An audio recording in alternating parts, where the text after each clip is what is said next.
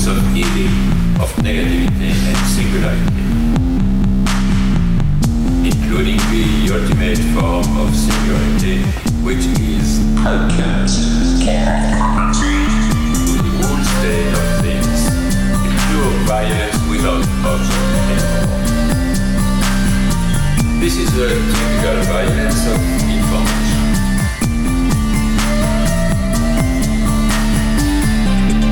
It's violent because what happens there is a murder of the real, the vanishing point of reality. Let's not have a misunderstanding here. Welcome to this week's edition of Machinic Unconscious Happy Hour with Cooper Cherry and Taylor Atkins. As always, we are sponsored by the People's Institute for Revolutionary Semiotics. Before we introduce today's guest, consider tossing us $1 a month at www.patreon.com/MUHH, or, leave us a review on iTunes if you can. Also, a shout out to always already absent Sam, Young, Don Sutherland, and Burnout Luke for the iTunes reviews. I think we asked some of our listeners to explain Deleuze to me right now, right? Which is a fun meme. And we appreciate the reviews. But today we are excited to announce that we have joining with us Professor Eugene W. Holland, who is Professor Emeritus of the Department of Comparative Studies at The Ohio State University, whose books include Baudelaire and Schizoanalysis, The Sociopoetics of Modernism, Deleuze and Guattari's Anti-Oedipus, Introduction to Schizoanalysis, and Nomad Citizenship. What is it? It's Free Market Communism and the Slow Motion General Strike. My bad. As well as A Reader's Guide to 1,000 Plateaus. I think I got all your books in there, right? Eugene, welcome to the show. Yes, thank you. Thank you very much. It's great to be here. And a forthcoming book, which we will hear about. Yes. That was great, Taylor. Taylor with the Ohio State. That was with the Ohio. I made sure. Right. I made sure that I said the Ohio State. But that was good, Eugene. I always like to start with kind of not really a softball question, but this is just a fun question for me, and I think for the audience, and it's something that I'm deeply interested in, which is kind of your origin story. Can you tell us just a little bit about when you started thinking that, hey, I want to do literature, I want to do philosophy. This is something that grabbed you. And I mean the 3 stages, I guess, because I want to know about your interest in literature, specifically French literature. I want to know about your interest in philosophy. And then specifically, if you can, when Deleuze and Guattari became important for you. Sure. I started out in college as a psychology major and then an economics major. And I quickly found myself up against the limits of those disciplines. And I said, I'm going to just do what I'm interested in. I'm not going to worry about what I'm going to do after college. This was back in the early 70s. And so the feeling was that I didn't have to devote my undergraduate education to vocational training of any kind. So what I had enjoyed doing was taking philosophy courses and taking literature courses, mostly French literature. As it happens, in elementary school, I started studying French in 3rd grade and really fell in love with the language. So I'm not sure I took any other literature courses in college except for French literature. So I said, okay, I'll double major. And I did mostly philosophy of language and phenomenology when I was doing the philosophy undergraduate degree.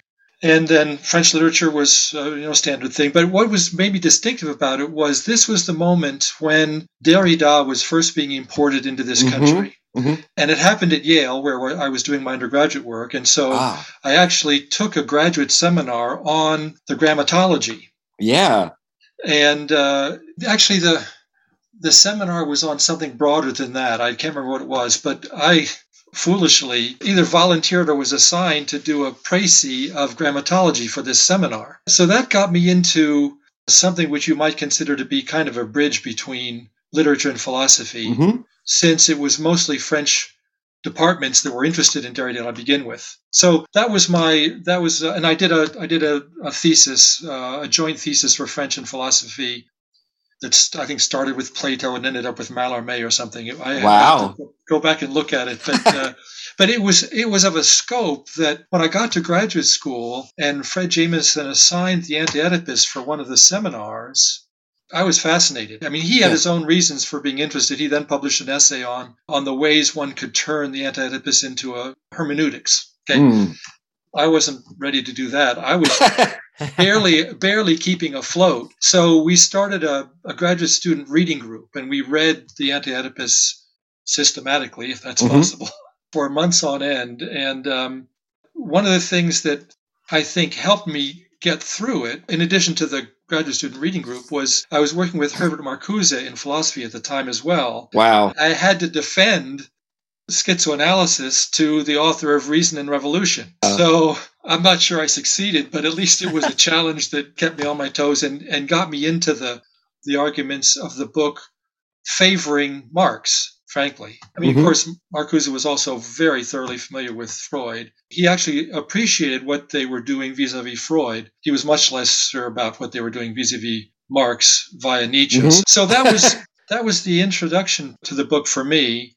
And I wrote one of my 3 qualifying exam essays on schizoanalysis. And so that was my launching pad. And the dissertation ended up being a very small scale look at Baudelaire as an example of what happens when a society becomes market oriented or market based, let's say. Okay, so there's a lot to react to there. I didn't know you had studied under and had even talked to Marcuse about Anti-Oedipus. Did you ever hey, they talk about you in this book? Oh, yes. Oh, yeah, of course. Yeah, I mean, the Reich, the Marcuse, yes, that came up, sure. I mean, that was one of my life rafts, trying to negotiate this conversation with him. They speak highly of Marcuse. They're a bit sharper with respect to Reich. So I thought I was on safe ground there.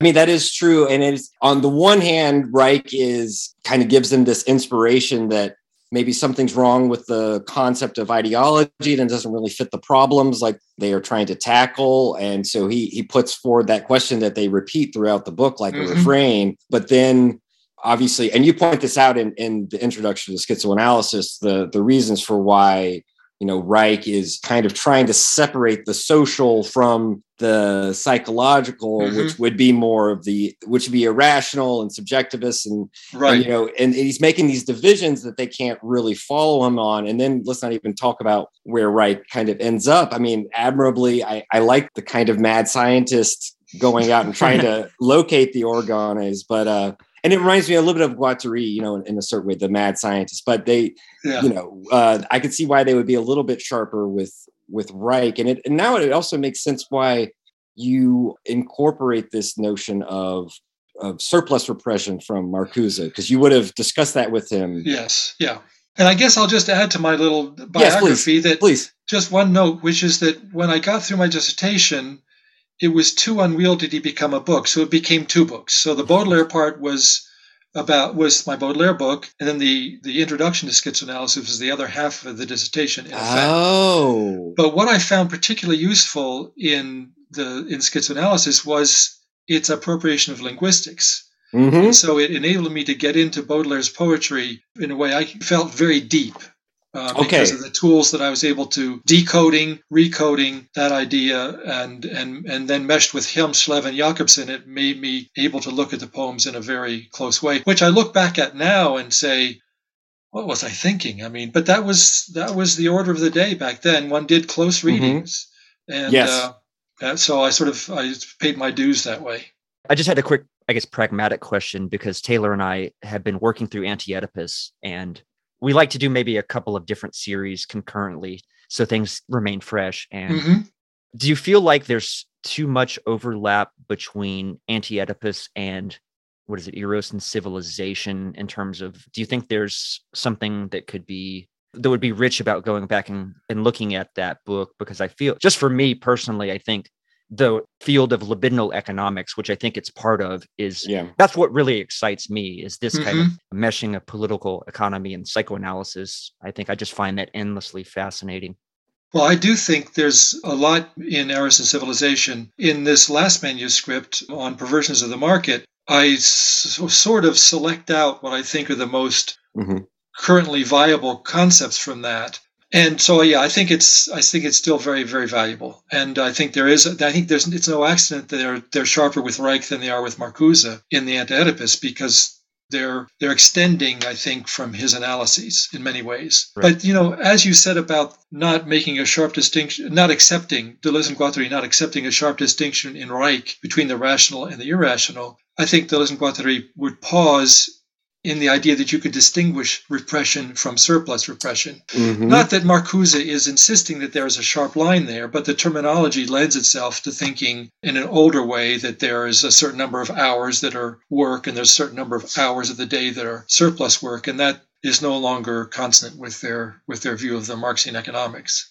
This maybe sheds a little bit of light on, and I'm anticipating on something that stood out to me very much was the fact that in your introduction to schizoanalysis, as you said, the second part of your dissertation, right. One of the things that I really appreciated, because I do think it doesn't get looked at enough, sometimes it just goes off the radar, which is the notion of anti-production. Yeah. And you spend a lot of time very patiently and connecting it in ways that I hadn't thought of and making it much clearer than I think even Deleuze and Guattari do, because they don't really define it. Right. They mobilize it. But right. This notion of anti-production does seem to be perhaps would it be in dialogue with this notion of surplus repression that you're saying doesn't necessarily work for them? All that doesn't work for them is the notion that there's a sharp boundary between repression and surplus repression. They certainly would agree that there's a surplus repression. Gotcha. And it does link up with anti-production via, and this is not in Marcuse, but via the notion of guilt. And this is something that Deleuze and Guattari get from Nietzsche directly, Genealogy of Morals. I suggest somewhere they get it also via Bataille and the notion of expenditure. That's more controversial. But in any case, what I think Marcuse doesn't see that they do is that debt is a vector for guilt. Mm-hmm. And in psychoanalysis, of course, guilt has an entirely different foundation. It's familial, it's interpersonal. I think Marcuse is still working in an Hegelian or an Hegelian Marxist framework where the surplus is generated from below, if you will. Yes. So that the work is primary and the surplus is over and above. Well, Deleuze and Guattari have reversed that. They say, in effect, surplus value comes first, surplus repression comes first. And so there is a connection, but it's not one that Marcuse can see because he's more of an Hegelian.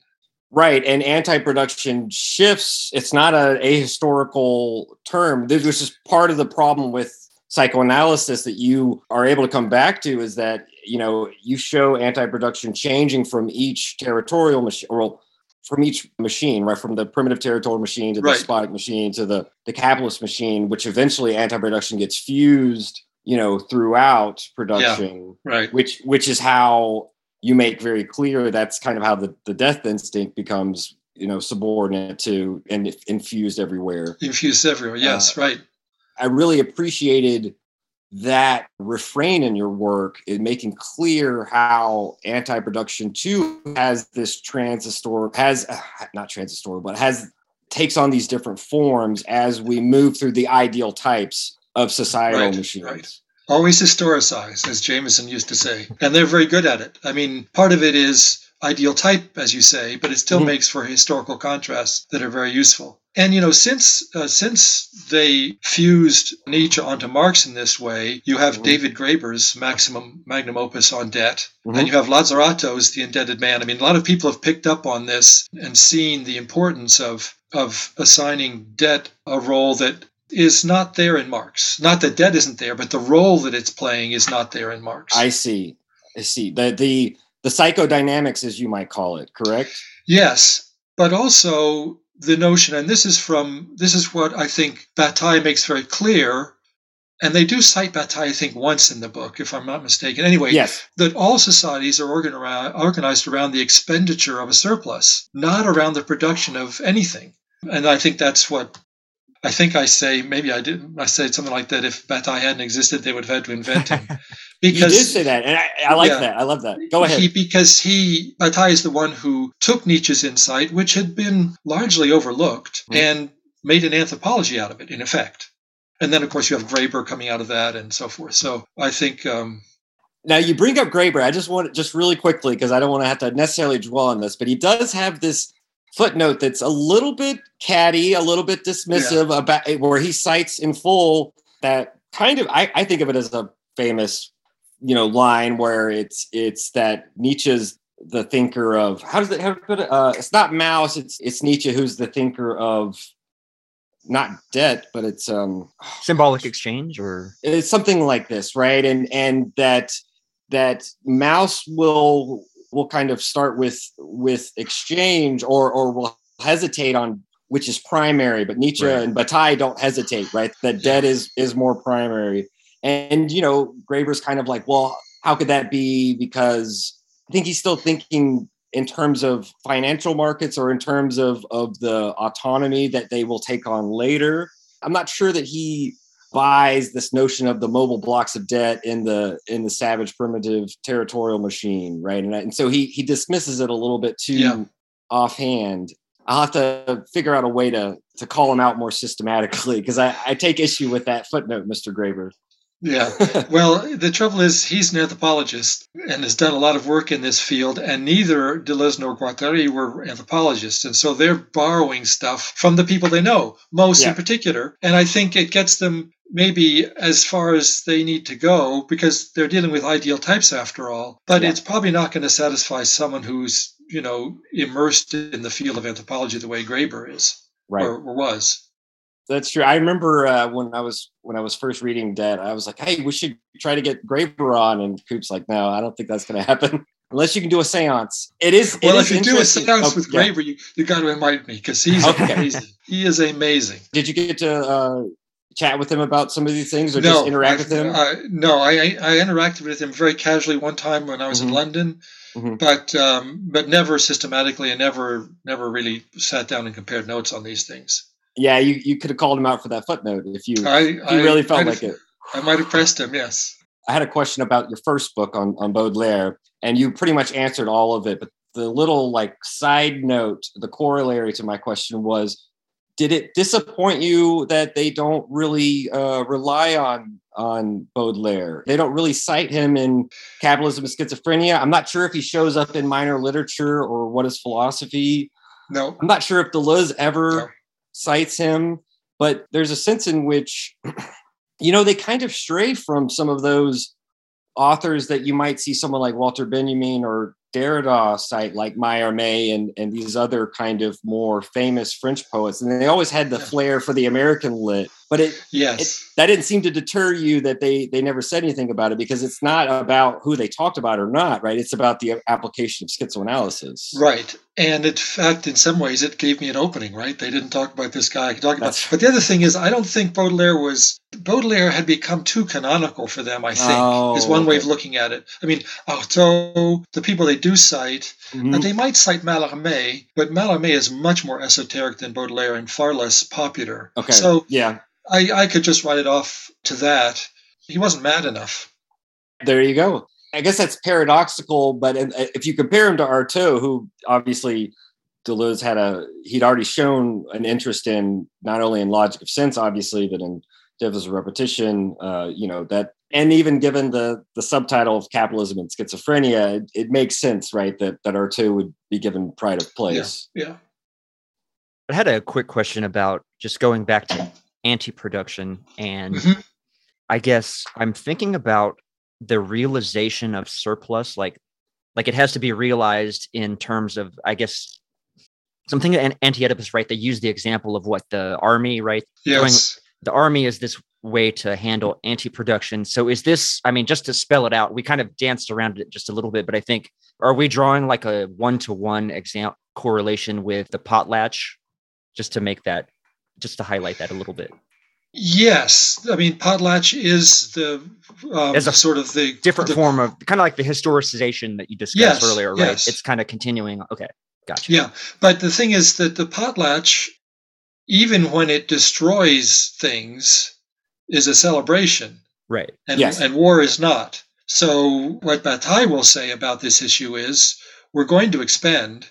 Let's expend joyfully, right, not lethally. But also they mention not just the military, but they mention advertising as a way of soaking up surplus for no purpose. And I think one of the interesting things that I don't maybe emphasize enough in this more recent manuscript on perversions of the market is that there's the difference between private expenditure and public expenditure. The potlatch is a very public thing, but consumerism has been steered into the private. Well, it starts in the domestic sphere. It's still private, even if it's no longer domestic. And private consumption, which is invidious, to use Veblen's term, is a very different thing from collective anti-production or collective anti-expenditure. And the only thing I can think of is July 4th fireworks. I mean, that's a celebration. It's a huge waste, but it's a celebration that people. Now, of course, it's a patriotic celebration, so there some sharp edges to it too. But nonetheless, it's different from private consumerism, and it's different from military expenditure, which is, I think, really the sort of the quintessential anti-production, because you just have to keep building more and more bombs. Right. You even use that notion in the production of bombs. Is this kind of perfect example, because you produce bombs, you blow. You say it like you use the bombs, you blow them up, and it calls for more bombs. But I was also thinking that it also calls to construct what you blow up, right? Yes, that's right. Yes. The reason I brought this question up is kind of what it reminded me a little bit of, I guess, on the surplus side is, so you'll often hear pro-capitalist argumentation about, let's say we're gonna take all of Elon, we're gonna appropriate all of Elon Musk's wealth and pay out everyone a share of his wealth. Well, because his wealth it's tied up in the market, right? It's tied up in stock. So this virtual value, they even will acknowledge, oh, well, that's not real value because it hasn't been realized yet. Right. You know what I'm saying? And so they even will recognize this disambiguation between value and, I don't know what that would be. Just to play off and then hand it off. No, go ahead. I'm good. This reminds me of your discussion. I'm not sure if it's in your recent manuscript, but I know you discuss it in Nomad Citizenship, which is their distinction between the rigid, the supple segmentarity, and then the kind of quanta that can't necessarily be easily quantified. Do you want to kind of maybe speak a little bit to that? Or maybe you can answer Coop originally and I'm muddying the waters.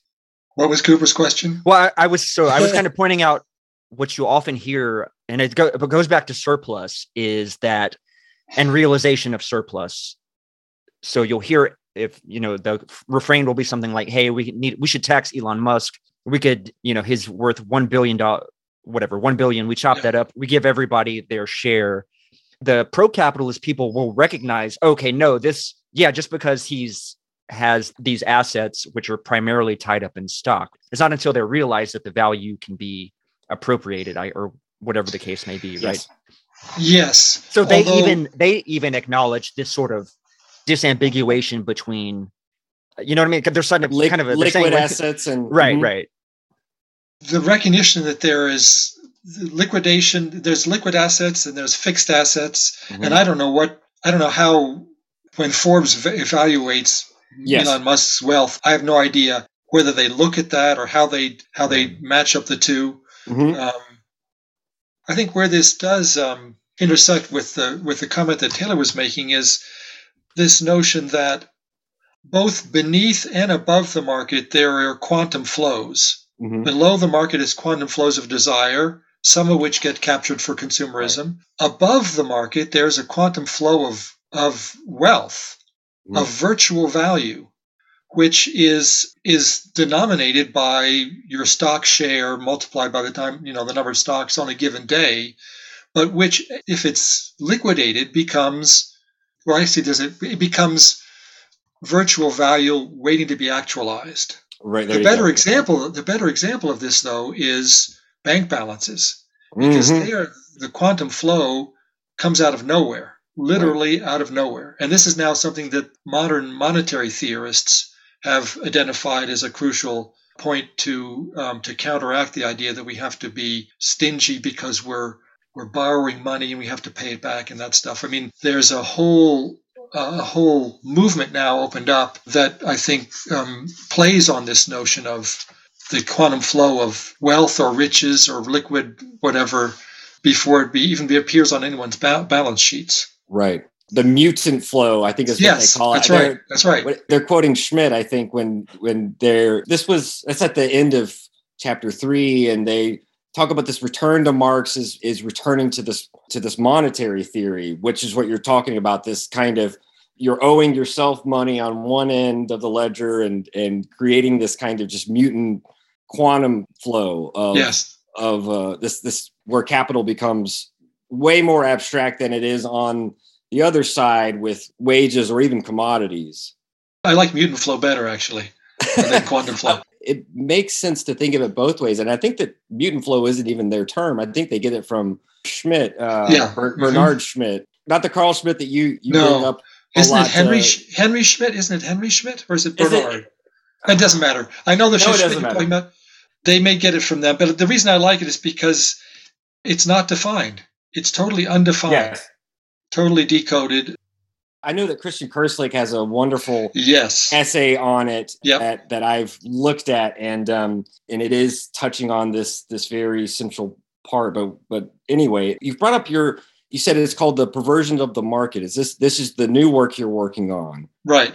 And I know that Cooper and I were very thrilled with this, and we have some questions about this. I do want to ask. The basic question I had was, you obviously say you're going to look at works, and you do a nice close reading, maybe not as close as you were doing as a grad student, but do the nice close readings of Sade and Massouk, and you propose conceptual terms of sadism, or sadism and masochism. Mm-hmm. Although you won't say sadist and masochist, you'll say Sadian and Massochian, but with capital letters to designate them as these conceptual terms. And I was wondering if you were inspired by the way in which paranoia and schizophrenia get used in the end of Anti-Oedipus to designate these two poles in which the socius or investments can kind of fluctuate. Were you thinking kind of along these kind of lines, and you want to talk about that a little bit? Yes, they do. I mean, Deleuze and Guattari's reuse of those terms gave me license to retool these other terms. The inspiration came, first of all, well, there are two sources. One is Deleuze's own book on Mazoch. Mm-hmm. And the close reading you've kindly attributed to me is, in fact, his close reading. But he doesn't go where I go with it. Yes. He's being a symptomatologist, not a diagnostician. And do you want to distinguish between those two before you? Yes. What he says. I don't mean to interrupt you, but no, that's quite all right. What he says in the early pages of the Mazoch book is that psychoanalysis and psychology in general has mistaken these two phenomena to be symmetrical counterparts, one of the other. Mm-hmm. Yeah. That's bad symptomatology, because the symptoms, if you look at the literature closely, which is what he does in that book, these are two completely different universes. And I think he even tells the joke about the masochist who goes up to the sadist and says, "Beat me." And the sadist says, "No." Right? Yeah. Because his point is that these things are incompatible. Right. And so he's saying we have to look at the symptoms, and if we look at the symptoms as they are displayed in these literary works, we see that each of these is a universe, a syndrome of its own, and they don't match up. And that's why Freud yoking them together is muddying the waters. Yes. Krafft-Ebing, Freud, Fromm, almost everyone who does that are making a category mistake. These are two separate things. So he's redrawing the boundaries of the symptoms and saying they're two different syndromes. But he doesn't say what this symptomatology is supposed to diagnose. He says these writers are anthropologists as well as psychologists. He gets that far, but clearly these are diagnostic terms. Mm-hmm. And in fact, he tends to read all of philosophy, and I think arguably literature, as being diagnostic in spirit. What you do is, you're a philosopher, is you diagnose a problem by inventing concepts and so forth. So the symptomatology is there. It's very rich, and it's one of the jumping off places for my using them to diagnose capitalist production and capitalist consumerism. The other source, just tangentially, is a passage from Marcuse where he says, "It may appear that I'm using psychological terms, but in a mass-administered society, psychological terms are sociological terms to start with. It's a much more elegant paragraph than I've been able to recap just now. But this is the other, the other license to do this. And I must say, again, biographically, that I was working with Fred Jameson at the time, as well as Marcuse. And Fred Jameson is never comfortable with psychology, as far as I can tell. He's always trying to, he's trying to retool or recode psychology, which is fine. Mm-hmm. But I think he said at one point, I can't remember if this is in print or he said this to me personally, he said, there's much more damning things to be said about capitalism than calling it narcissistic or whatever the case may be. Right. Okay, I see. Yeah. So I happily had Marcuse's quote to lean on to get me through this, through the dissertation process.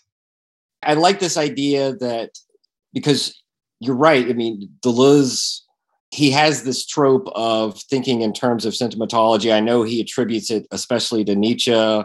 Yes, and Proust. Philosophy and Proust, as but what you're saying reminds me a lot of what Guattari says in The Machinic Unconscious when he begins his section on Proust, was just that In Search of Lost Time is a schizoanalytic monograph, and we can kind of use it to understand the unconscious. And so you're saying that sadism and masochism as conceptual entities can help to diagnose certain features that we see in society. It's not just about reading literature better. Absolutely right. It's connecting that machine, that book machine, with other machines in the social context. That's right. It's not about interpreting literature better. These are diagnostic concepts whose objects are not psychology, not the author. Right. But rather capitalist production relations, capitalist consumer relations.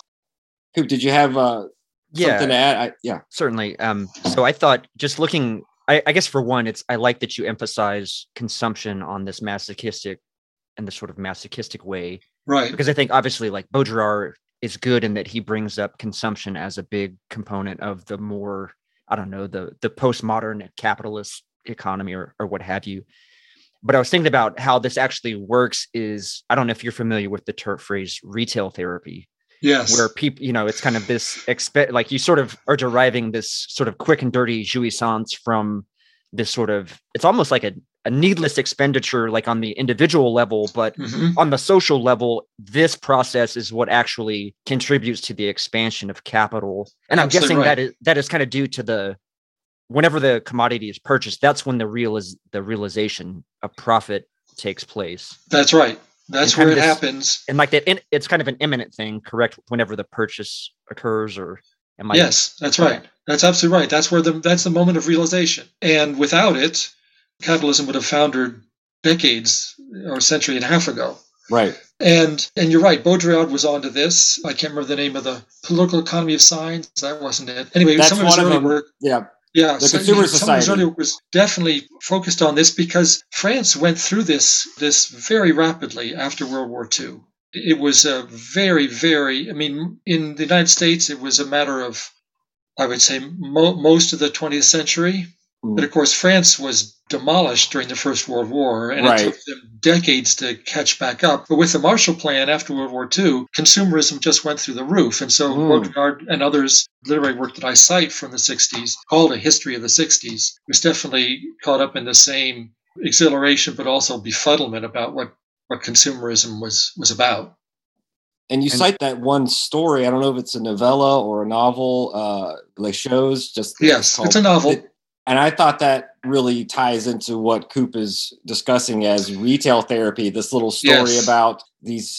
It's so interesting the way that it ends, right? Where it kind of tells the story about desire and satisfaction and just the kind of imminent failure of this drive to, going from window shopping to actually being able to purchase the things. And then it just kind of fades, it kind of eludes your grasp, right? It falls flat. Yeah. The term that I use that's akin to retail therapy is one I got from Colin Campbell. It's imaginative hedonism.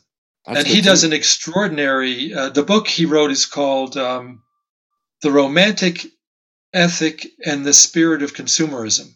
So he's playing off of Weber. Yes, right. Look at these strains of Protestantism and look how they feed into sentimentalism and then into the pleasure one gains from imagining that you can afford, I don't know, a yacht or some luxurious apartment, which is the way Perec's novel starts. So retail therapy and imaginative hedonism, I think, are very close to one another. The satisfactions of shopping without even going so far as to use the product yet. You haven't gotten to the point of use value. You're not using the product yet. It's just imagining having it or actually buying it. And that's a satisfaction of its own, shopping for it and buying it, which is precisely the moment of realization. And whether you actually enjoy it or not is completely irrelevant to the capitalist. Right. Yeah. For me, as someone who has gotten themselves into debt, into credit card debt, as a result of this kind of this, it's really like a masochism in the sense of like, I know that I don't have the money to pay for this now, but I'm still going to do it just to get this sort of feeling, this good feeling, or this, satisfaction from this expenditure that I know is bad, right? There's something that's the kind of masochistic thing that I saw within myself, is like continuing to burrow yourself further in debt to sort of do this. And in so doing, that's obviously what the system sort of wants you to do. Yeah. Is keep reproducing or realizing that surplus profit or what have you. Remember what Bush said about after 9/11, keep shopping, people. Yeah. Yeah. Keep shopping. People got checks in the mail and it's like, don't put that in the bank, go spend it, right? Yeah. I think of the ethics of it too, right? The ethics of capitalism, at least, as ideological level, is, accumulate assets, right? Because don't accumulate debts, accumulate assets. Mm-hmm. So it's that enjoyment that you're receiving through this masochistic practice kind of flies a little bit in the face in a sense, but still gets funneled back into the circuit of production. Yeah. No, it appears to be just desserts, right? I think I quote a bumper sticker at the end of that manuscript. Living well is the best revenge. And the idea is that you've accepted succumbing to whatever the boss at work, whatever degradation you have to put up with at work. You've agreed to trade in that in order to choose your own commodity and lifestyle. Yeah. So it definitely is both an apparent escape or retribution, and yet, as you say, it's feeding the accumulation of capital. It's realizing capital. I mean, it's axiomatized it's like an axiomatization, right? Well, it is definitely. Yes, and absolutely. It's rendering the debt infinite, right? You gotta put back into that. See, Eugene, you're reading your book has I understand you kind of help fill in so many of these little puzzle pieces with Anti-Oedipus that I've been very excited all week reading the intro to schizoanalysis and the new piece you sent us, just as a side note. This is all kind of new, so I'm having a lot of fun. I think, that's good, because I hadn't thought of re-internalizing it and to look at the masochism of someone who knows they can't afford this, but can't resist the temptation of the purchase anyway. Right. I'll have to give that some thought, because that's a slightly different constellation of masochism than what I was thinking of, because I was more thinking externally rather than its re-internalization, but that is definitely going on for those of us who are clear that we're in debt over our heads. Right? Right? Yeah. I mean, I've talked to Cooper about this, and it's kind of, we both don't have kids. I have a wife, but my wife and I know Cooper and I have talked about this, where it's like we're not worried about bequeathing an estate. Right? Yeah. I just meant to say, I'm not speaking for those who have children and that are thinking of the next generation that they would give an estate to, but just my own thought is, since I don't have to worry about that as much, I think that's part of why not to worry about this taking on of debt. It's also a way of, as Cooper was kind of saying, like, it's kind of like disavowal, right? You know very well. Yes, that's exactly what it is. You know very well. So it is, there is something, because I was kind of thinking when I was reading when you were going through Venus and the Furs, I was kind of thinking about Freud, the fetish, right? The disavowal of the mother's castration, and then how it all ends with the other male figure coming in and ruining the contract and so now I want revenge. And it does feed into a lot of your other discussions about the kind of tensions between, say, like the fatherland pole and the motherland pole, which I know is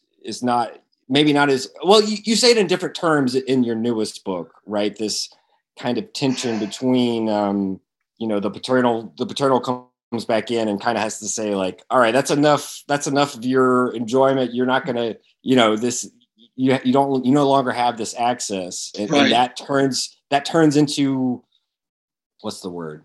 That turns into not separate. Well, you do discuss it sometimes in terms of separation anxiety, right? And then it becomes aggression. It does become aggression at the end of Venus and Furs, for example. Yeah. Definitely. And I think that is sort of points toward the kinds of aggressions that then I show in American Psycho. Yes. And it's aggressive, and in Rollerball for that matter. It's aggression in Rollerball. It's aggression in production relations. Mm-hmm. In American Psycho, it's even aggression in consumerism because they're competing with everyone else in the Wall Street firm and so forth. So, but I'd have to think more about how it relates to Fatherland and Motherland. I know that's more from Nomad Citizenship, but I think it does. I think it still has some of the resonances with your emphasis on psychodynamics, and because you don't merely stop with sadism, masochism as conceptual poles. You do go through these different forms of narcissism. Yes. And including these different forms of supremacism that a lot of times you have this kind of motley cocktail, which is very useful for understanding someone like Patrick Bateman from American Psycho. Right. But now that you mention it, the Fatherland, Motherland, I think I also talk in that book in Nomad Citizenship about provisioning as part of what the Motherland does. Yes. And protecting is what the Fatherland does. And so if you read that across the end of Venus and Furs, I guess you have the sense that this then has to be read in terms of policy. Mm-hmm. Are you going to cut back on welfare? Are you going to, insist that you work to get welfare? I guess that was the Clinton turn. Right. I think, and the kind of armoring that Taylor White talks about in terms of the Freikorps soldiers, that I think is a characteristic of the Fatherland ethos. Oh yeah. Protection, even from the internal enemy, versus provisioning, nurturing, and so forth, which is more of the Motherland pole. So I think that connection will work. Yeah, and the fact that you bring up male fantasies is very important. I know that I've talked to you about it a little bit, but it's a fascinating and a really kind of horrifying 2 volumes. The more you stick with it, a little goes a long way. But anyway, I know you have some other questions that you added. Yeah. I don't want to Taylor, ask my questions. Real quick question for you would be: have you ever read the text of American Psycho, just out of curiosity? The book, not the film. No, I have not, but I've talked to my wife about it. She's read it. Okay. She's a big fan of. She was talking about some of the differences between the movie. Yeah. The novel will go on for pages and pages about what everyone wears. So Patrick Bateman, he goes through and describes, Ralph Lauren suit, Valentino tie, glasses by Oliver People, etc. This is sort of hinted at in the movie, but in the book, it's like you get pages and pages of this crap. It gets very it's very onerous to read through. I picked that up from Eugene. It sounded like the lists were Homeric in length, right? Yes. Just the lists and lists. I kind of got that feel that there was something epic about it. Yeah. As someone who prefers a sort of minimalist approach in literature, this was just utterly just. Yes. I kept kind of flipping forward to the kind of macabre parts to just sort of experience that or whatever. But I wanted to sort of, I guess, ask this question relative to the masochist angle, is because you do bring up the contract between the masochist and I guess what would it be? The dominatrix, whatever you want to call it. Yeah. Yes. Right. Are you drawing this parallel between kind of the free market, the employment contract as well? Because it is argued as these sort of are on egalitarian footing, and there is a sort of, you're freely entering into this contract. Right. So whatever happens to the outcome disambiguated from this sort of ethics of the process via the contract. Yeah. Well, that reminds me that there's a thread of my research that didn't get into this manuscript, and I don't know if it's going to get into the book under revision either, but which is the history of contract law across the 19th century. And fascinating. The most important thing is that workers now, by the time you get to the end of the 19th century, are getting contracts. That's a relatively new wrinkle. But contract law is changing at the same time. So at the end of the 18th century, contracts were evaluated in a substantial way. In other words, the contract had to be plausibly beneficial to both parties for it to count as a contract, as a legal contract. Okay. By the time you get to the end of the 19th century, all that counts is that the parties are sane. With whatever the psychologist decides sane is. So basically, the substantive disadvantage that workers are at in signing contracts has been really effaced or evacuated from the evaluation of contracts by the time you get to the time that Mazoch is writing. So, and then there's the whole, and Marcel Mauss is concerned with this too, the whole difference between a contract society and a patriarchal society. That it's supposed to be things that people who are free enter into willingly, and yet what Mazoch wants to show is that you can enter into a contract and not benefit from it. There's the fact that labor contracts are becoming more prevalent, but also the fact that this is a society, liberal society, which is trying to define itself in terms of contract, including the social contract. I talk more about the social contract in Nomad Citizenship, but it's still part of the same overall picture at different sort of scales of granularity. So the contract, the fact that Mazoch focuses so centrally on the contract in dramatic contrast with de Sade is a standout feature of the contrast for me. See, one thing that I've been thinking about a lot relative to this, because of the development of the blockchain, right? Because the blockchain is doing something, I feel like it's going to be this more nefarious contract where like it's eliminating the human element entirely. And it's just this machinic bureaucracy of the blockchain will automatically determine what happens. And that will be sort of used as this way to, I guess, you could sort of be, access to resources, access to space, access to whatever food, water, whatever is going to be sort of controlled by this independent machinic process that no third party can really circumvent, which is a terrifying evolution of the same thing, I think, right? It's a furtherance of that whole mechanism. Because you said, like, at one time, there was this, I guess, at least lip service towards both parties benefiting, but now it becomes this sort of basically like a servitude. It's just to piggyback for a second, Eugene, you mentioned this at the end of Nomad Citizenship, where Deleuze and Guattari, perhaps in a way that is worded, unfortunately, is this notion of machinic enslavement. Yes. This is the negative side of these information networks and the sort of the crowd pooling of intelligence. This is perhaps one of the downsides. Anyway, definitely. And in fact, machinic enslavement was the term that came to mind when Cooper was mentioning the blockchain. I don't know enough about the way blockchain is being used now to enforce contracts to be able to comment. But I think everything will hinge on who writes the contracts and how well they're written. Because once they're in place, it's machinic. I mean, it's pretty much out of people's hands. And see, this is the problem. The whole ethos behind the blockchain is to provide a network of trust that isn't reliant on a state. So it's not reliant on that. So absolutely. Without that, then you have there's no redress.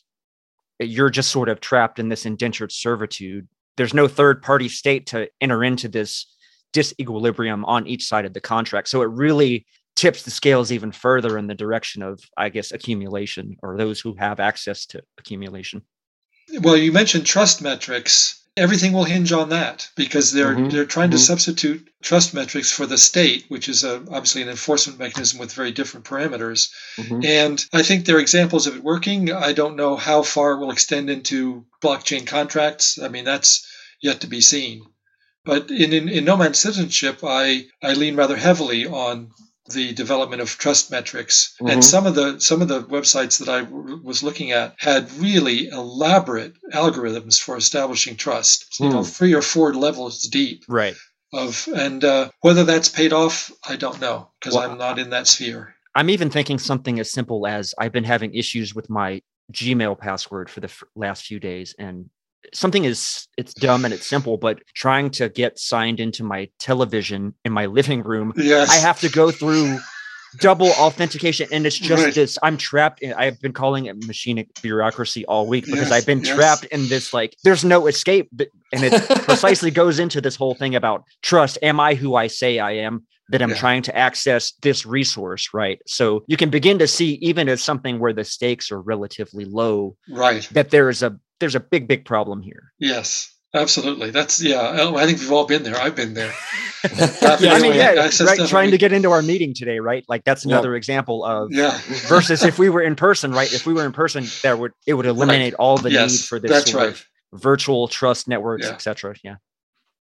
I may take responsibility for the trouble getting on today, but I was just fighting with my Washington Post account, not being able to get into that. So I'm right there with you. Oh, that's hilarious. I know we've had you for a little while. I did want to at least get to talk more about nomad citizenship, but specifically the subtitle. I mean, I think that for our audience who is at least passingly familiar with Deleuze and Guattari, with or without our nonstop talk about them, do you want to say maybe a little bit, I know that the subtitle itself could be a whole podcast, but I was really struck, and we may not have time enough for free market communism, but I was really struck by Slow Motion General Strike and your way of providing that there's not just two alternatives, say revolution or reform. I was really struck by this kind of saying, there are three options and they're not mutually exclusive. Do you want to say a little bit about that? Because I think that could be very interesting for our listeners. It was inspired by Walter Benjamin's discussion of the general strike, because he suggests that it's not violent and it's not coercive. And that's for him a very important feature of the general strike. So that was one jumping off point. The other jumping off point was provisioning. We talked about the motherland in terms of provisioning. That's one of the things that societies do. In addition to protect, they provision their citizens. And I was obviously looking for a way to restore some provisioning function without involving the state. And so the notion of a slow motion general strike is in some ways paradoxical, because general strikes are usually called to happen all at once. And then the general strike that Benjamin is talking about is that kind of general strike. But what's key to the general strike for him is that one is not seeking for better wages or looking for better working conditions or bargaining power at the table. The general strike is supposed to end capitalism. It's supposed to put an end to it. Right. So the slow motion part of the general strike is about finding ways of provisioning oneself or oneselves as groups so as to be able to walk away from institutions that are capitalocentric. So community-supported agriculture is one of the things I mentioned. It's a way of accessing food without going to your capitalist grocery store even, much less the state. So the idea is that, and this was also inspired by Gibson Graham's work on extra-capitalist economies. I've forgotten the name of their second book, but The End of Capitalism as We Know It was their first book, and their second book was more about, and here are the things that are already in place that we could jump to without having to worry about whether Kroger will be open or, Vons or whatever, wherever you get your food. So Gibson Graham's work was very important for this idea that in order to support a general strike, or any strike for that matter, you have to have alternative sources of provisioning. And that is where I thought investments should go. It's not reform of existing institutions exactly, because it's actually looking for alternative institutions. But the point was that these alternative institutions already exist.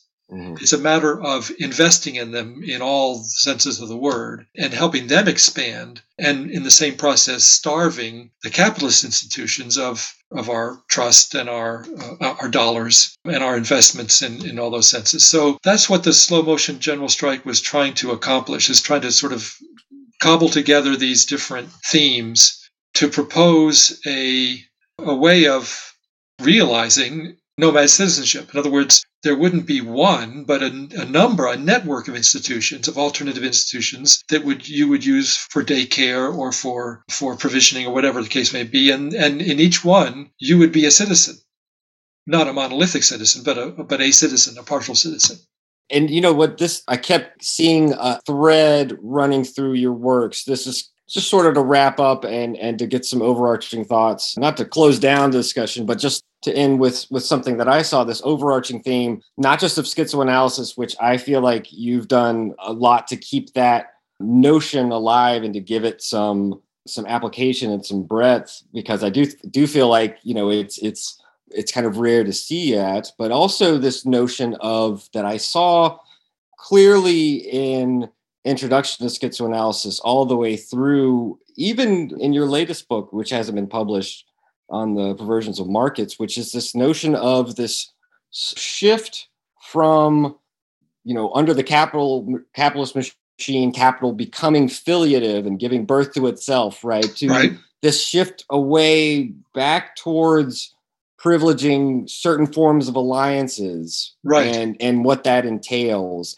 And you kind of keep that theme going throughout. And I found it very provocative. Is that kind of part of what's involved in this notion of whether Deleuze and Guattari call it a new axiomatic or this kind of this new earth, all this different language, this alternatives that you're talking about, is this still involved with, the shift away from capital as filiative back to, well, obviously it's away from capital at all. And it's a different socius, at least ideally in an ideal type. Yes. But alliance is coming back into predominance. That's right. And another way of talking about it is, well, the term that Deleuze will use often is immanence.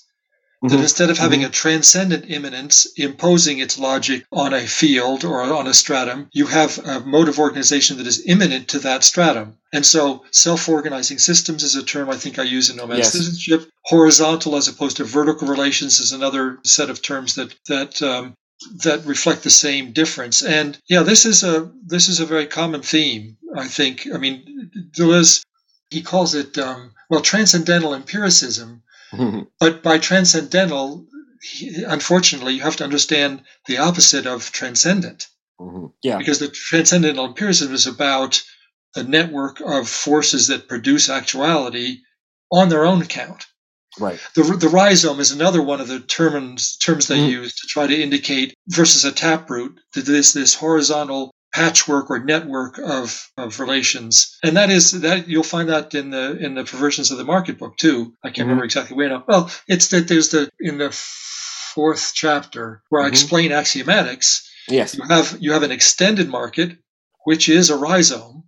It's the real network of shops, sources of raw materials, workplaces, and so forth, and the modes of transportation that connect them. That's the extended market, which is a rhizome, and then you have the imposition on that of finance capital, which is a vertical or transcendental, semi-transcendent relation. This is where it gets tricky because it's not the kind of transcendence that characterizes despotism, where you have all expenditure glorifying the god or the king or the emperor. Instead, you have this perverse, I have to underline this, quasi-transcendence where the expenditure is realizing further accumulation. It's all means. It's no ends. So that thread that you've picked out is very much something that I think I got from Deleuze early on.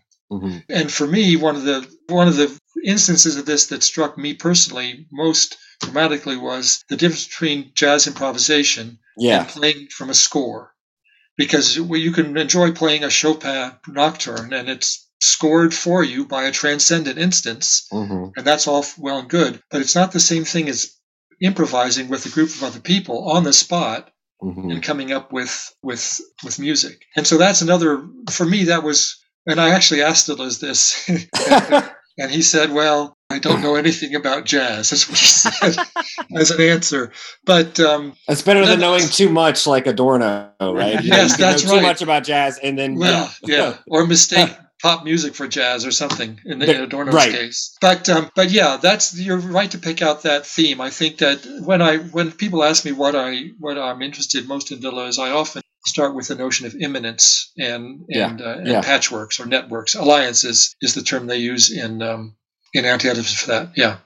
Coop, I wanted to give you the chance if you had one last thing to ask, so we can We definitely don't want to monopolize your time and be like a bad market. And I'm enjoying this. I'm enjoying this. Okay. I've retired, so I don't get the chance to do this. All right. Oh, nice. All right. I have a good one real quick and then you can sort of formulate your own. But Eugene, I was curious. So in the Perversion of the Market text, your approach resonated with me. It reminded me a lot of Baudrillard's discussion of the procession of the simulacra, because he starts out with this notion of the Renaissance, right? And that's where he kind of starts to problematize like the image and show the procession. And so what I was thinking about was, okay, is he sort of picking up on this Kantian means, like the contract for, I forget what you just said. It was like this all means, everything is all means, right? It's the process kind of gets hijacked, so to speak, right? Right. So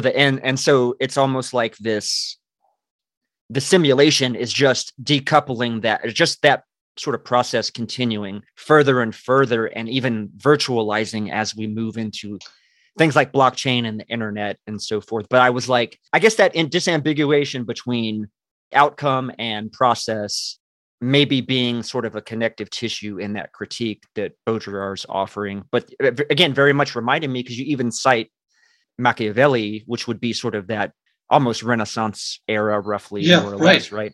Yeah. Yes, definitely. This decoupling of, well, it gets reflected later in the evolution of contract law that I described earlier, but the decoupling of formal rationality from substantive rationality has its seat in Machiavelli. I don't think there's any question about that. Now, how that plays out through the simulacrum, I'm not sure, except that what I do insist on is the difference between wealth and surplus value. And that's another decoupling, right? And so the system is now churning out more and more surplus value, especially with things like derivatives and so on, where the total value of derivatives is now several times the output of the entire planet. Exactly. Without anyone being able to actually determine what that amount is. I mean, talk about a mutant flow. That's a mutant flow of value, which has become almost completely detached from wealth. Except that certain people who are in the process of manipulating those mutant flows get massively wealthy. Right. And so there is that personification of it. But that decoupling of wealth from value, I think, is a really important feature that I find Deleuze and Guattari's vocabulary particularly apt at capturing. Like I said, the connection in this, the way that he discusses signs being decoupled from signifiers, etc., being a similar, really, and kind of the same sort of process that's occurring, because those two processes are intertwined, right? Then we wind up with this, like you said, the derivative market is a great example.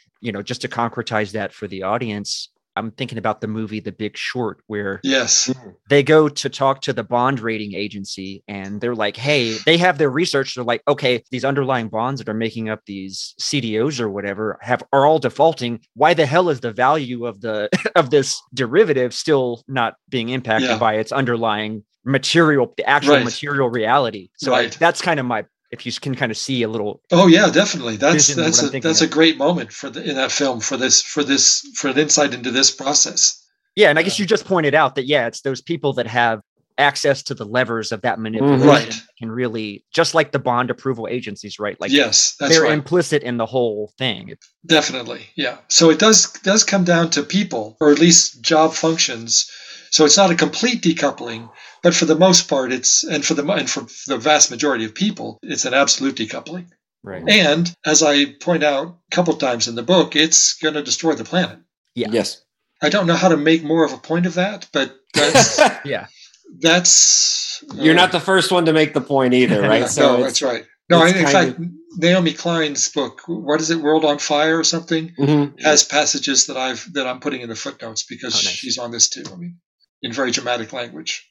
I wanted to ask you about, is there a difference between, for example, the sort of perversity of capitalism and what Deleuze and Guattari say? I think you even cite it in the introduction to schizoanalysis, where it's a passage in chapter 4 where they say more perversion, more artificiality, and pushing deterritorialization until you form a new Earth. Is there a difference between the sort of, is there a good type of perversion that perhaps isn't necessarily always already co-opted by the production of surplus value, or was that a tension that maybe I just misread? No, I don't think that's something you misread. The accelerationists have taken off from that passage in Anti-Oedipus in ways that I find uncongenial. And when you get to Thousand Plateaus, it's notorious for being far more cautious. Yes. And so what they say there, they do say with the quantum flows of desire underneath the market that, and nonetheless sponsored or produced or generated as a byproduct by axiomatization and decoding, there is this affinity that they have for that pole. The schizo, right, is the hero, if you will. Yes. But in their caution, they say you can't just in the second volume that you can't just stratify too fast. Yes. There's the cancerous black hole. You can wind up in a bad place. And the idea of a new axiomatic is I think grounds for caution. In other words, it's a way of thinking about how to be more cautious about destratification and decoding. So the new axiomatic would not leave the quantum flows alone. It would monetize them, but in a way which would not serve this decoupling of wealth and value. It wouldn't be oriented towards accumulating more surplus value.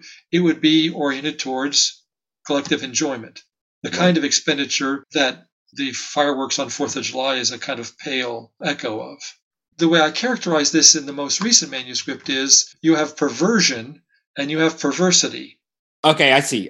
Okay, and perversity, this is going back to Marcuse and to Norman O'Brown, the notion of polymorphous perversity, which I think is a feature of the extended multiplicity of the market, what I call the division of labor and the division of leisure, the notion that we are becoming more and more specialized in every aspect of our lives. And this is a kind of perversity. It's not, basic nourishment. It's being a foodie. That's a kind of perversity, right? Right.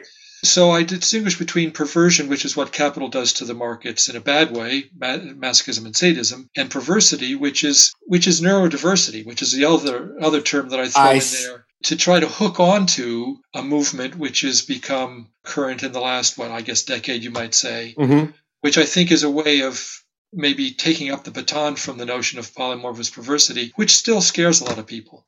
And I think Freud even was meaning to scare some people and to call some people hypocrites when he first kind of articulates that in the 3 essays. And so I guess then, and I'll let Coop take over after this, I suppose then that makes a lot of sense, that differentiating between perversion and perversity. Would you then say that part of what is at least admirable in the primitive territorial machine as they lay it out is that there is this kind of perversity insofar as there's like a collective investment of the organs that, we haven't yet all become privatized in our little nuclear families and Oedipuses. Is this kind of part and parcel with some of your call of maybe it is. Yeah, looking back at the primitive territorial machine and seeing some of the things to take from it, because you do... Absolutely right. The mobile blocks of debt are one. That is to say, this is a horizontal patchwork of debts, not a monolithic one, which was introduced by despotism and then taken over by capital. So that's one feature. The feature that's missing, though, is the division of labor. Gotcha. Okay. The extensive division of labor and the division of leisure that I say accompanies it with capitalist consumerism on its positive side, those are only possible when you have a global market or something approaching a global market. And the primitive territorial machine is too small and too non-specialized, so that perversity really is a feature. I want to say this is a feature of markets. And I say that the fact that you're producing not to consume, but to sell your good is already a turning away from a subsistence economy. And that turning away is perversity, etymologically. And it produces taste, right? The human taste for things, which is something categorically different from nutrition, from nourishment, in that one example. And of course, it multiplies all over the place. You get all these specialized consumer niches and lifestyles and so on. And all that perversity is a feature of the market. And that's why I was so struck when I found that passage where they say, or a new axiomatic. And they also say, this is more obvious, the world market is the only thing that's universal in capitalism. They say that in what is philosophy. And they're clearly, well, not clearly, but I think by inference, you can say that they are market socialists, not anti-market socialists. And that's a huge debate in socialist theory and communist theory that I didn't want to get into. And I've made up my mind and they can make up their mind, but I think that the market is too important a feature of our society to go back on. And these comments like the market's the only thing that's universal in capitalism, and we might come up with a new axiomatic, are ways of underlining the importance of markets to their thinking about decoding, about schizophrenia as freedom and so on. Well, at least popularly too, markets. I mean, I think a lot of people assume capitalism is markets and everything else, but the market predates. It's an older machine that's been appropriated by capitalism, which is kind of an interesting, I don't know, this is a direction I've been moving into as well as we've been reading Anti-Oedipus, is kind of finding myself going from kind of this more anarchistic sort of approach to like embracing a little bit more of a Marxist, at least historical understanding of the way that society and capital evolve. Well, I think I have rewritten the preface to the Perversions of the Market book since I sent that version to you two. And in that, I frame this book, The Perversions of the Market book, in relation to my Nomad Citizenship book. Yeah. Both of them are insisting on the importance of distinguishing free markets from capitalist markets. And the Nomad Citizenship book is the utopian side of that distinction, and the Perversions of the Market is the critical side of that distinction. But that's definitely what these two books do together, is they try to drive a wedge between markets or free markets and capitalist markets. So that's definitely... And I was thinking that it reminds me, you have that nice diagram in your book on Deleuze and Guattari's Anti-Oedipus, the Introduction to Schizoanalysis, where you have potentially four machines. Right. And you haven't maybe seen the fourth yet, but inherent in the fourth machine, which you call permanent revolution, you still have an economic side on, right? But we've now gotten rid of the power side, right? And this is kind of decoupling. I say we didn't have time, but I guess we do. This kind of gets elaborating into your notion of free market communism, because it is absolutely right. It's taken the best from the different sociuses. If I'm remembering correctly, if the primitive territorial machine didn't have, economy in that market sense, but had power, or had neither. It had exchange, but not. It was negative on both sides, right? It didn't have power. That's right. That's right. Economy, but the despotic, you have power, but not the market, so to speak, at least in the sense that you're talking about free markets. Right. If capitalism has both, we haven't yet tried taking away the power vector. Right. And that seems like something that you think through, you elaborate more upon. That's right. I hadn't thought of that chart, but you're exactly right to pick out that fourth permutation, which I call permanent revolution, which I then later call, I guess, the slow motion general strike. Yeah. That's definitely the kernel that's another version of them. I mean, you can go directly from there to the only thing that's universal in capitalism is the market. I mean, that's the same idea. We got to retain the economic and get rid of the power, which means working in co-ops. Yep. Which means, there are different instances of it in different spheres, but that's the getting rid of power. Yeah. Well, first of all, you should maybe reuse that diagram, because I think it's very suitable, and I assume it's yours. I don't know if you. Yeah, it is. It's mine. Yeah. Well, so just reappropriate your own labor there. I think it may have come up in a seminar with Fred Jameson. He's certainly the one who turned me on to using that gray moss rectangle to map out things. And I can't remember if I introduced it to the seminar or he introduced it to the seminar, but that's definitely one of the kernels. And then it plays out in these different sets of terminology. Yeah. It helps to kind of see, and I guess my only challenge to you would be coming up with a quippy name for the fourth body without organs. What is the body without organs of Permanent Revolution? Is it co-ops? Is it the what's the word that Foster comes up with? It's a related difference, right? Yes, related difference. Yeah. I wanted you to, maybe you don't have to recap all of her work or whatever, but it did seem like she was a huge important figure for elaborating nomad citizenship. Do you want to just say a little bit about related difference, since it sounds like a Deleuze concept? Yes, right? you would think so. Yeah. And that's one of the reasons it struck me. I had been invited by the Copenhagen Business School, I think, to give a talk. And so I was reading in management theory, and I came across her work, and I was really astonished. She has a version or a model of authority which is not transcendent. It's not transcendent authority. It's not a power figure imposing authority. It's what I call in the nomad citizenship, like power with instead of power over. And that's authority that emerges from within a horizontally organized group. And I give the example of the Orpheus Symphony Orchestra. Yeah, tell us about this, because I'd never heard amazing. of this, and I thought it was incredible. Again, an institution that exists, right? That is already there, functioning. It's one of the most widely performed groups in the world. They get invited all over the place. They're not recording as much. But anyway, what they do is, instead of having the conductor and the musical director and then all the musicians as peons, for each piece they decide to perform, they will select a different conductor and a different musical director from the orchestra, because this flautist happens to know this piece by Bach particularly well, or whatever the case may be. And so there is no permanent authority figure.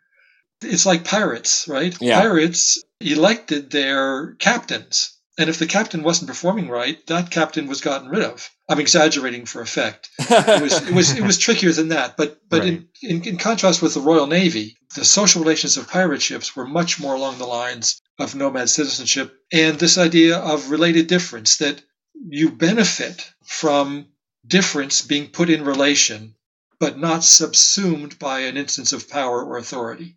And related difference was her term for this. And this is her vision of the way the workplace could be organized, as in contrast with the power pyramid that most corporations are organized by. And so Mondragon cooperatives, there were, again, concrete instances of existing institutions that follow her model, even though the First World War intervened and pretty much blew her whole way of thinking out of the water. Right.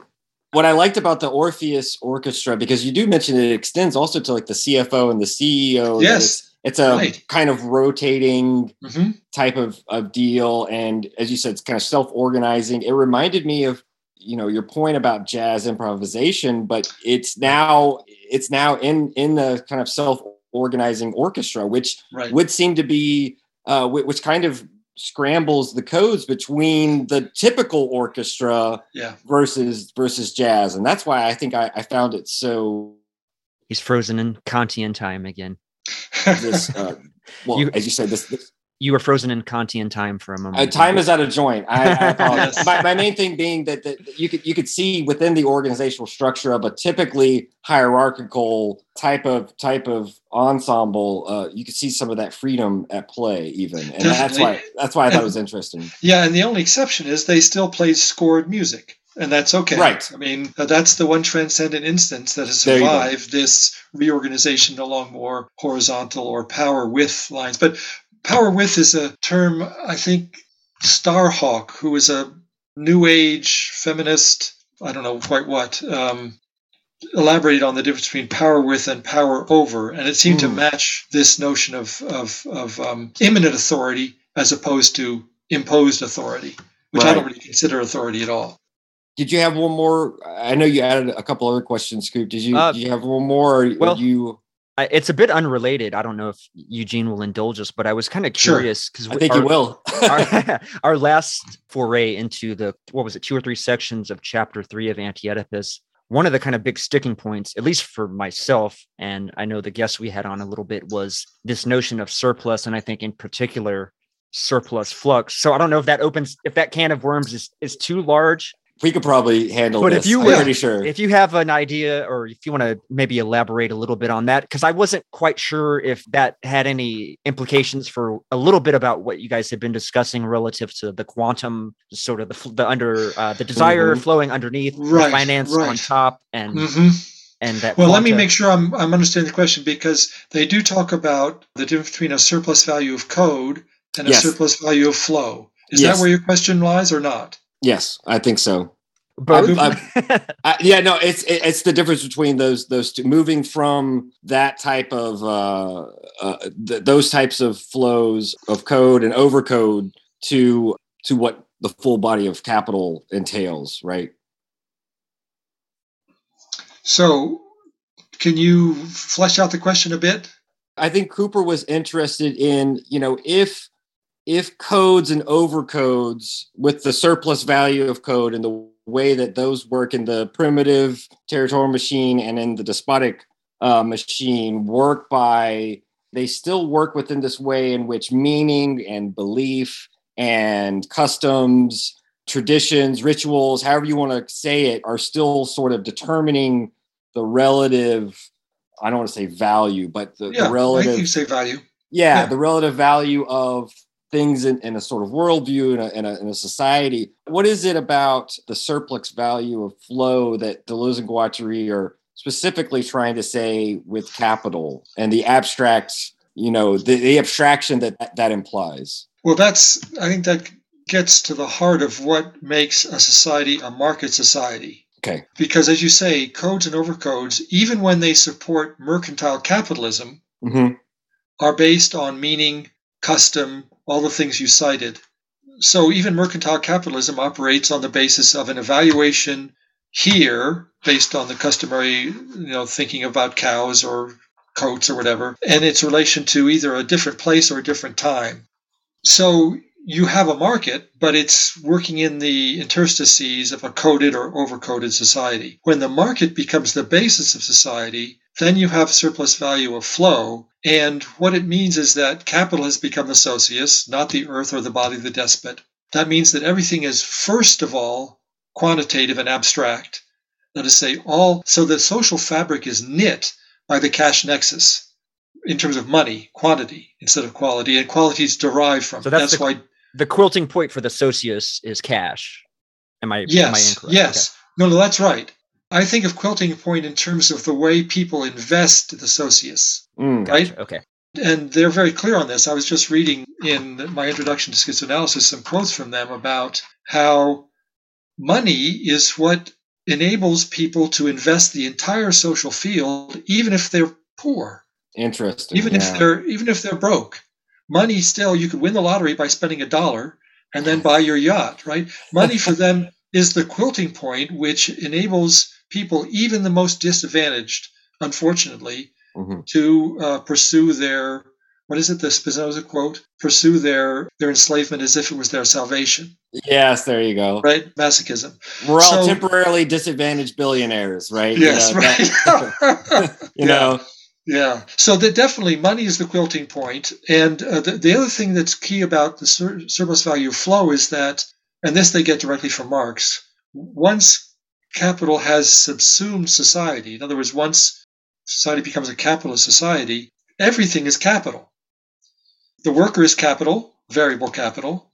The food that he or she is eating is a commodity that is realizing profit on someone's investment. So capital circulates continually through this system. And the reason they want to insist, I think, on a surplus value flow is that, unlike most orthodox Marxist economics, it precludes the notion that there is value produced somewhere punctually that then ends up in the coffers of the capitalist. What they want to say is that it's a differential, and they use delta, right? It's a differential that arises from the flow. It's not anything that's created in any one place. And they're not the only ones who interpret Marxist economics that way, but it is a kind of interpretation of Marxist analysis of capital. And I think those are the things that the surplus value of flow concept gets them most clearly. The distinction between real capitalism and mercantile capitalism, and the idea that capital now is a differential flow, and that's where surplus arises.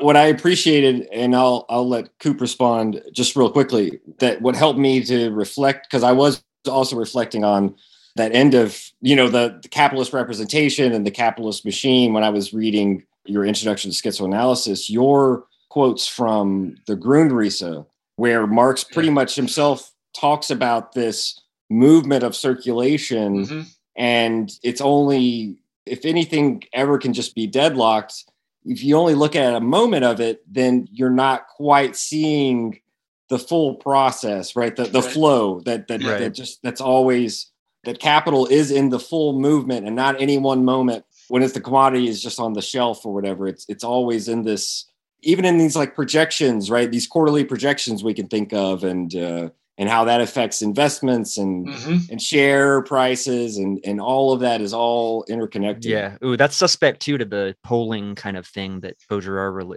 goes to, where like the poll itself becomes a sort of launching point for this sort of simulation almost. This sort of self-fulfilling prophecy to it, or whatever you want to, however you want to describe that. Yeah. Cooper, did we address your question about surplus value of flow? Yes. Yes. Good. Okay. No, I think I would just point out, maybe for the listeners too, this is kind of how banks sort of sit in this circuit where they sort of operate as, I don't know, what is it, like the clover leaf for the highway example that was that Dan Smith that? Well, that's Michel Serres. They quote Michel Serres. Right. Okay, that's what it was. Right. And that's an Anti-Oedipus, but they're talking about networks and how capital can always kind of flow in these without sort of hitting. It can flow. It can flow through the same physical space, but without ever bumping into itself, I guess. Right, and I wonder if that has to do with the banks enable this differential relationship to actually function, or the bank's function is to process that calculation or something. I don't know. I'm just kind of reaching it. Well, the banks initiate it by creating this mutant flow that then gets actualized in factories and so forth. So they're at a crucial position, but they can't exist independently of the entire set of circuits. Right. So even though the production and enjoyment of wealth is subordinated to the production and accumulation of surplus value, you can't have the latter without the former. I mean, there still has to be. And I do like the emphasis that in coding and overcoding, qualities are what are coded, right? These are qualitative flows, but it's with the capitalist body without organs that pure quantities through the abstraction, the general equivalent of money. The quantities are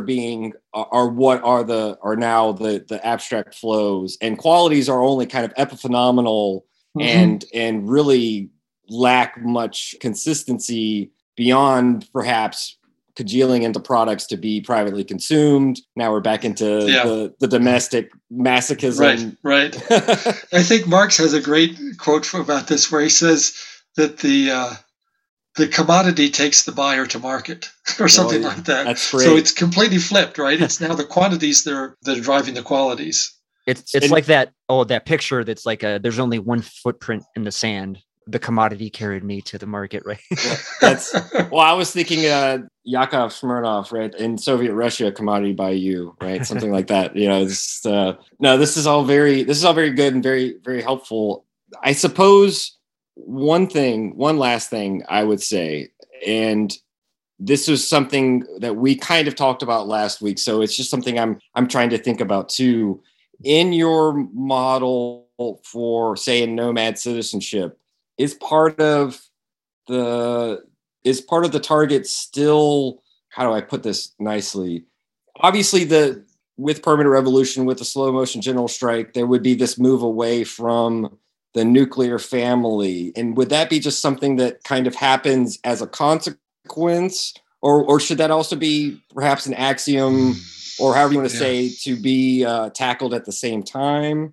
Because I was trying to think about this with our last interlocutor, and how is it that transforming capitalist relations or pulling away from them, as you were saying, would that already kind of entail a disinvestment as well from the sort of privatized nuclear family? Because you do treat it in all of your works kind of as this fiction, It's hard to say. It's chicken and the egg thing, right? It's kind of no, but I was pausing because it's not a fiction. It's the way we live. Oh, okay. Right. What Deleuze and Guattari identify is the mistake of psychoanalysis reinforcing it, when in fact society is moving away from it. But it hasn't gotten away from it. I think that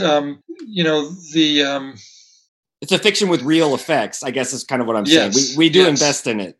Yes. And the other thing they point out is that it serves as a perfect relay for capitalists. The nuclear family serves as a perfect relay for capitalist social relations. So capitalism isn't inclined to get away from the nuclear family, although it's definitely subverting it with all the predatory marketing that comes from a mass-mediated society. That aside, the idea is that the move to multiple citizenship, yes, which means citizenship in institutions, not just in states, is supposed to in some ways soften the boundaries between families and the social fabric. I like that. It's not something that I actually addressed head on because it's hard to figure out. It's a whole other book. It's a whole other book, but it's also just something hard to figure out. I mean, capitalism has reduced us to the bare minimum of reproduction, right? Yeah. Couple and a child, and it's one of these feedback loops or resonance chambers where the psychological patterns set up in a nuclear family just prepare people to be capitalist subjects. And so it's hard to figure out how to make inroads into that. So it's something I didn't address. So how did your previous interlocutor address that, if they did?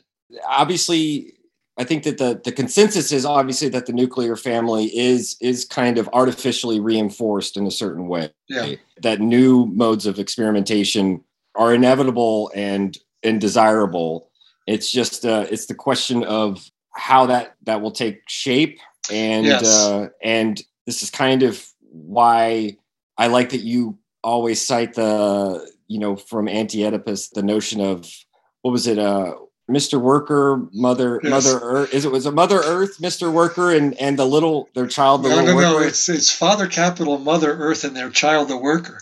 Okay, got yeah. I mixed that up. Yes, Father Capital. Yes, that's the affiliate of Capital. I shouldn't have known that. Right. Yeah. That's right. Yeah, part of that is a quote directly from Marx, the father and the mother, and they add the child as the worker. That's right. To get at the Oedipus complex. Yeah. But there are at least two ways to think about this. One is that the nuclear family is already being chipped away at, among other things, by multi-generational residences now, where children can't find jobs and support themselves, and grandparents either provide support or need support themselves. So that's sort of on the desperation end of things. But on the positive end of things, and this is more along the lines of what I was thinking in Nomad Citizenship, is that if you're going to go, I don't know if I mentioned this in the book, but there are babysitting co-ops. Yes, you did. I did. Okay, so we belong to one, and you don't really have money. You just trade hours, and it works fine. And so that's a form of cooperative reproduction. Yeah. That if it were taken just a few degrees farther, would begin to seriously chip away at the self-containment of the nuclear family. There are movements in Europe now about building residents that hold 5 families instead of 1. Yeah. There's hints here and there about how it might look, but it's a tough nut to crack, and I didn't go very far in trying to address that. That's an idea for your next work, but you had already kind of if you think of the perversions of the market as a sequel to Nomad Citizenship, I think that you would have retread the same ground in a certain way. It is a theme that you were consistent upon even as early as the introduction to schizoanalysis, is that one of their targets is this artificial shoring up of the nuclear family, and how that already plays in to having this anchor for the reproduction of capitalist relations. Yeah. And one of the things that I don't think I pointed out, or maybe not strenuously enough, is that Freud himself is at his worst when he's talking about reproduction, because he presumes that the entire organism should be focused on reproducing the species. Yeah. And that really puts a noxious spin on perversity, because perversity is supposed to, the positive side of perversity is that it's de-linked from the necessity of the organism or the species surviving. Right. And the body without organs is a very poetic way of trying to capture some of that. Yeah. Of that move away from always propping pleasure on need. Yes. Which is the key thing in Freud and in Lacan that maybe less in Lacan, but still, that they object to in Freud, certainly. Mm-hmm. Yeah, and that's why you kind of mentioned briefly that's one of the benefits to someone like Laplanche, who goes back to these terms that are not as, they're almost semi-concepts in Freud. They're there, but they're doing a lot of work, but he's not thematizing them, which is like the notion of propping, which is like the notion of Nachträglichkeit, the after the event is right. One way of putting it. Yeah. And coming back and thematizing them a little bit more in order to kind of, I like Laplanche because of his way of generalizing seduction and showing that to be part of psychogenesis. But I know we're getting far afield. Just alternatives to Freud, and especially the what I think that one of the big takeaways that I guess I take it from Deleuze and Guattari, but I think that you made very clear to me is the fact that, as you said, always historicize. It's the historicizing of the unconscious, of social relations, that really puts pressure on some of these, especially these later Freud concepts, like the Oedipus complex. Yeah. Mm-hmm. Even if you historicize non-linearly, which is what they do in Thousand Plateaus. Yes. It's tricky, but yeah. Any parting thoughts, Cooper, or we can wind down? I mean, I feel like we've got an excellent, we've had an excellent discussion, and absolutely. I think I'm sort of expended I've expended as much as I can today, but I mean, there's so much that, we could talk to Eugene about. So I just want to say, I really enjoyed reading. I didn't get to read as much as Taylor, but I did read the Intro to Schizoanalysis and the S&M work as well. S&M work? Yeah, sorry. No, that's all right.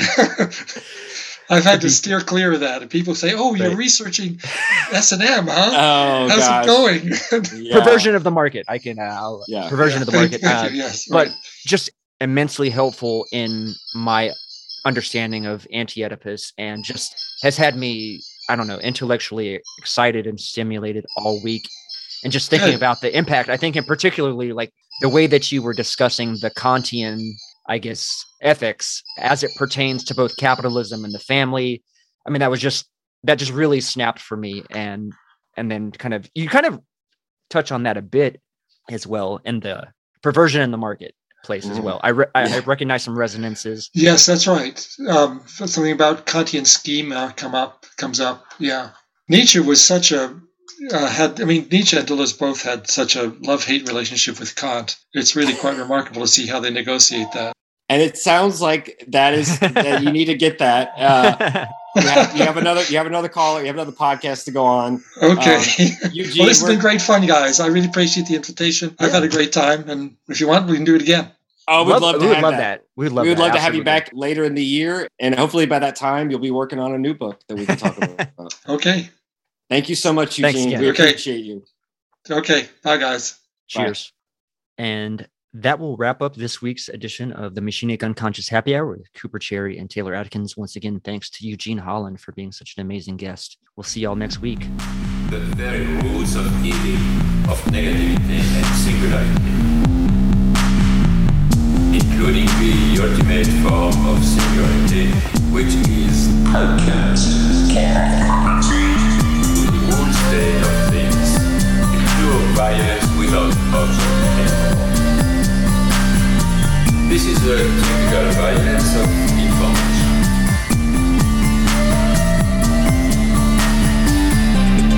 It's violent because what happens there is a murder of the real, the vanishing point of reality. Let's not have a misunderstanding here.